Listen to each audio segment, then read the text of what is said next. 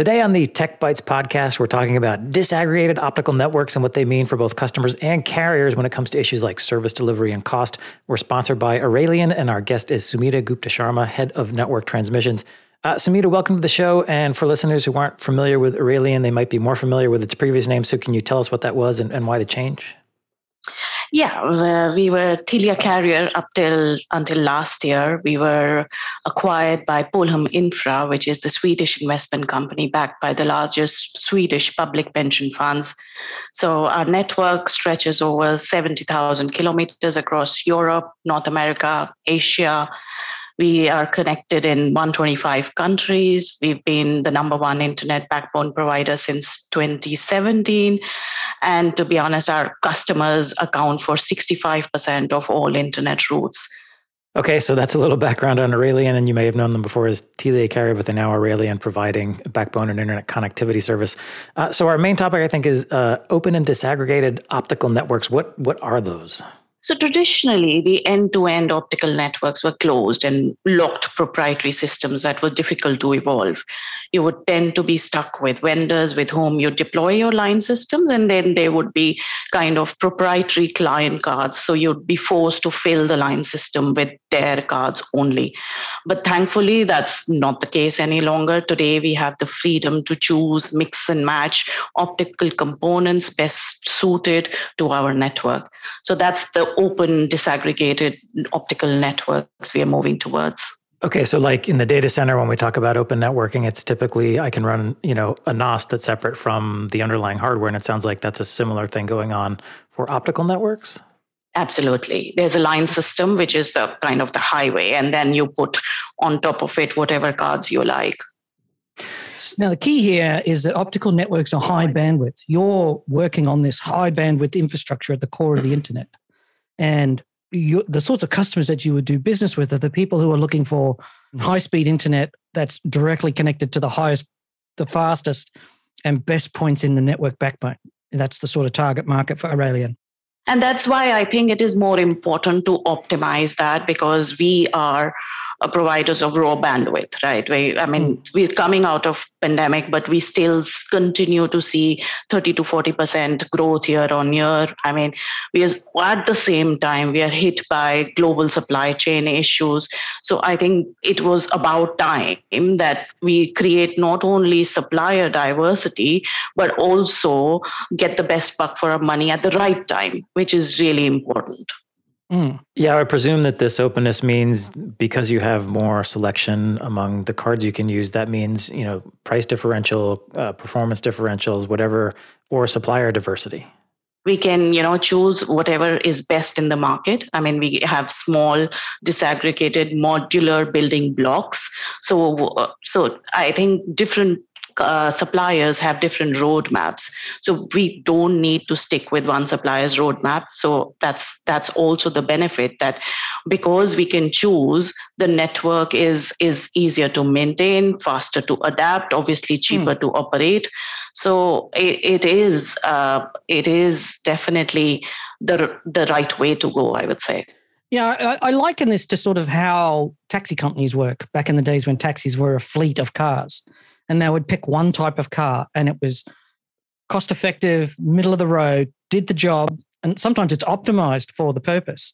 But having the ability to get it fixed using off-the-shelf parts, so by using a standard car, you can get third-party components, you can go back to the car maker for parts, the serviceability, there's also the operational angle. If you're just using the same optical all the way across the board, your operation simplifies out because everything starts to look the same. You start to just focus on high bandwidth, low latency. And that's actually what you want out of an internet connection. You don't want every packet to be lovingly counted and carried by angels from point A to point B, like the old MPLS.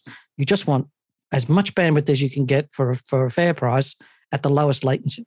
Yeah, of course, there is a slight handoff here as well. When we're using one vendor, there's always the closest we can get to 100% spectral efficiency, because it's one vendor.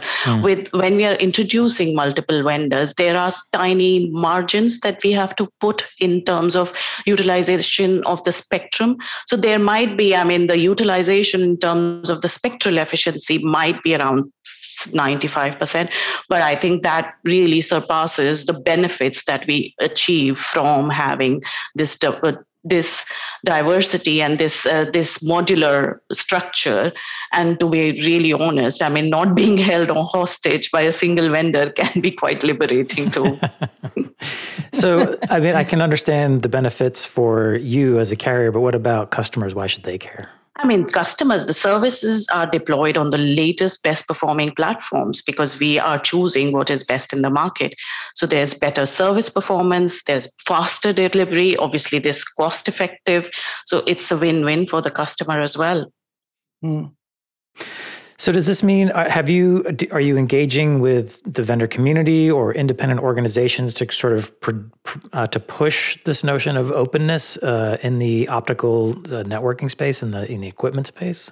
I mean, we've deployed the open line system, which means we can put any cards, and more vendors, because it was inevitable, right? More and more vendors, if they want to continue to sell, they have to make they have to accept openness, and be in this competitive space. Otherwise, if you're kind of locked in and still with that idea that they would like to have a closed system, they would like to have their own transponders onto the line system, I don't think, I mean, especially we would not support that. So we're extensively expanding our network. We're building new routes in different regions. And all of those networks are open. And that gives us great flexibility in terms of, not only the speed of deployment, but also we are using best in the class components.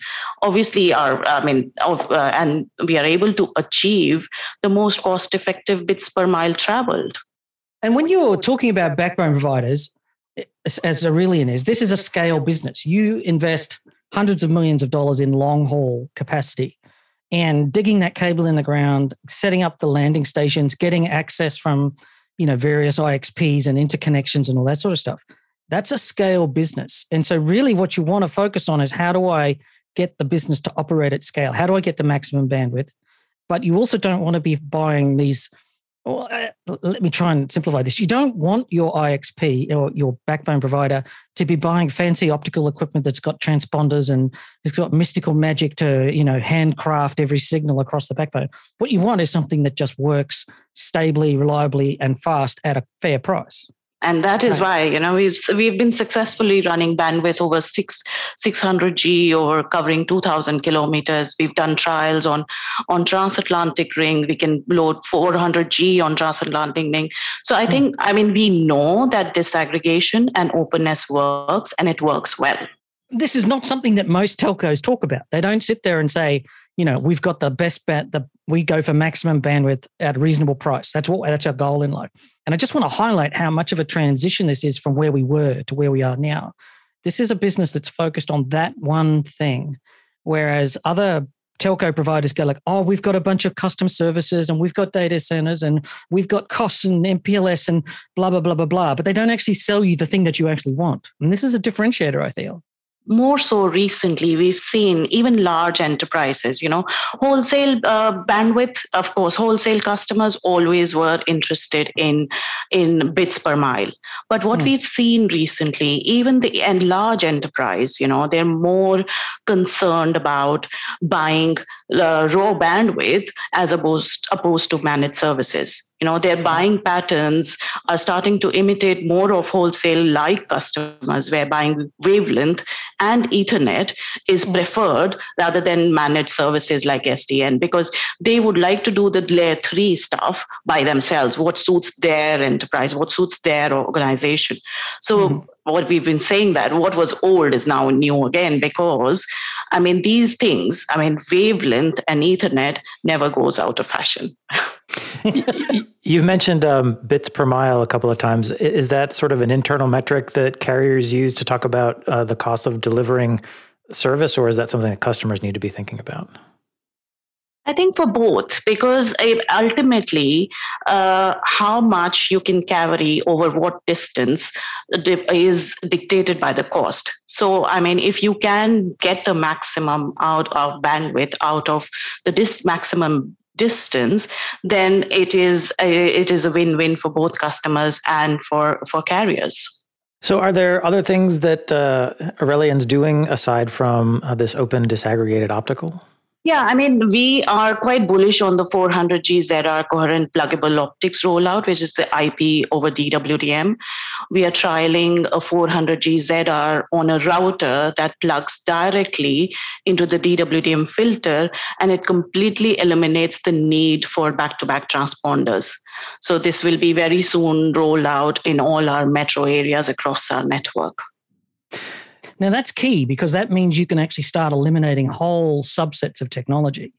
So where before you would have had a DWDM chassis and then you would have had a section of shelves associated with that. Now, all of a sudden, that's just being disintermediated effectively. And I think as we are reaching the Shannon's, everyone talks about Shannon's limit, right? I mean, how do we get more when you can't increase? How do you, make it more cost effective when you can't increase the amount of bandwidth you can put on a wavelength? So, I mean, the next step will anyways going to be, simplifying the network, collapsing the layer.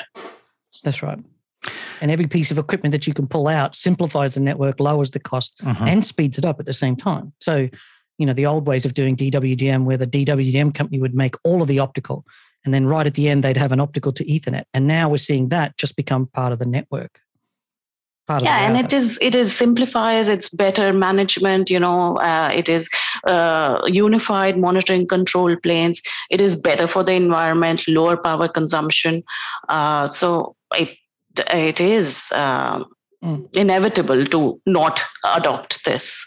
Are there challenges, though, for you in transitioning to IP over DWDM? Yes, they are. I must be honest here. But the biggest challenge I would think is people challenge. IP and optical domains have always run separately by separate groups of people who have kind of independently taken decisions, sometimes suboptimally, as the vision is kind of tunneled because they're thinking of their smaller unit rather than the larger picture. So I think moving away from that culture, moving away from that structure is needed. And I think it is about time we do that and bring those two groups together. So if I'm going to translate what I think I heard you say, there are technical issues, but it's also sort of a domain issue or a silo issue within the organization for, trying to collapse those, the optical and the IP sides. Yeah. It's a deep-rooted siloed structure over years. So it'll take time to do that, but I think it's about time we do that. Silos persist everywhere, I guess. Things are what they are. It just takes time for everything to change, but I think always what we had to do is wait for the telecoms industry to evolve and start to realize that focus on business is what wins customers at the end of the day. And the other way of service providers who used to be highly diversified, like, very divergent and doing a range of different things, that's kind of going away. Right. Well, this does end our time. Sumita, thanks for being with us. If folks want to find out more about Aurelion, where would they go?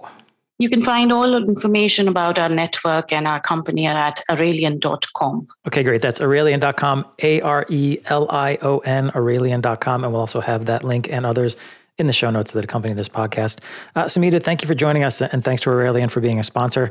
And thanks to you for listening. If you like this episode, there are many more fine, free technical podcasts and our community blog. It's all at packetpushers.net. We've also got a lot of educational videos on YouTube. Check that out. Just search for Packet Pushers online. You can follow us on Twitter at Packet Pushers. Find us on LinkedIn and rate us on Apple Podcasts. Last but not least, remember that too much networking would never be enough.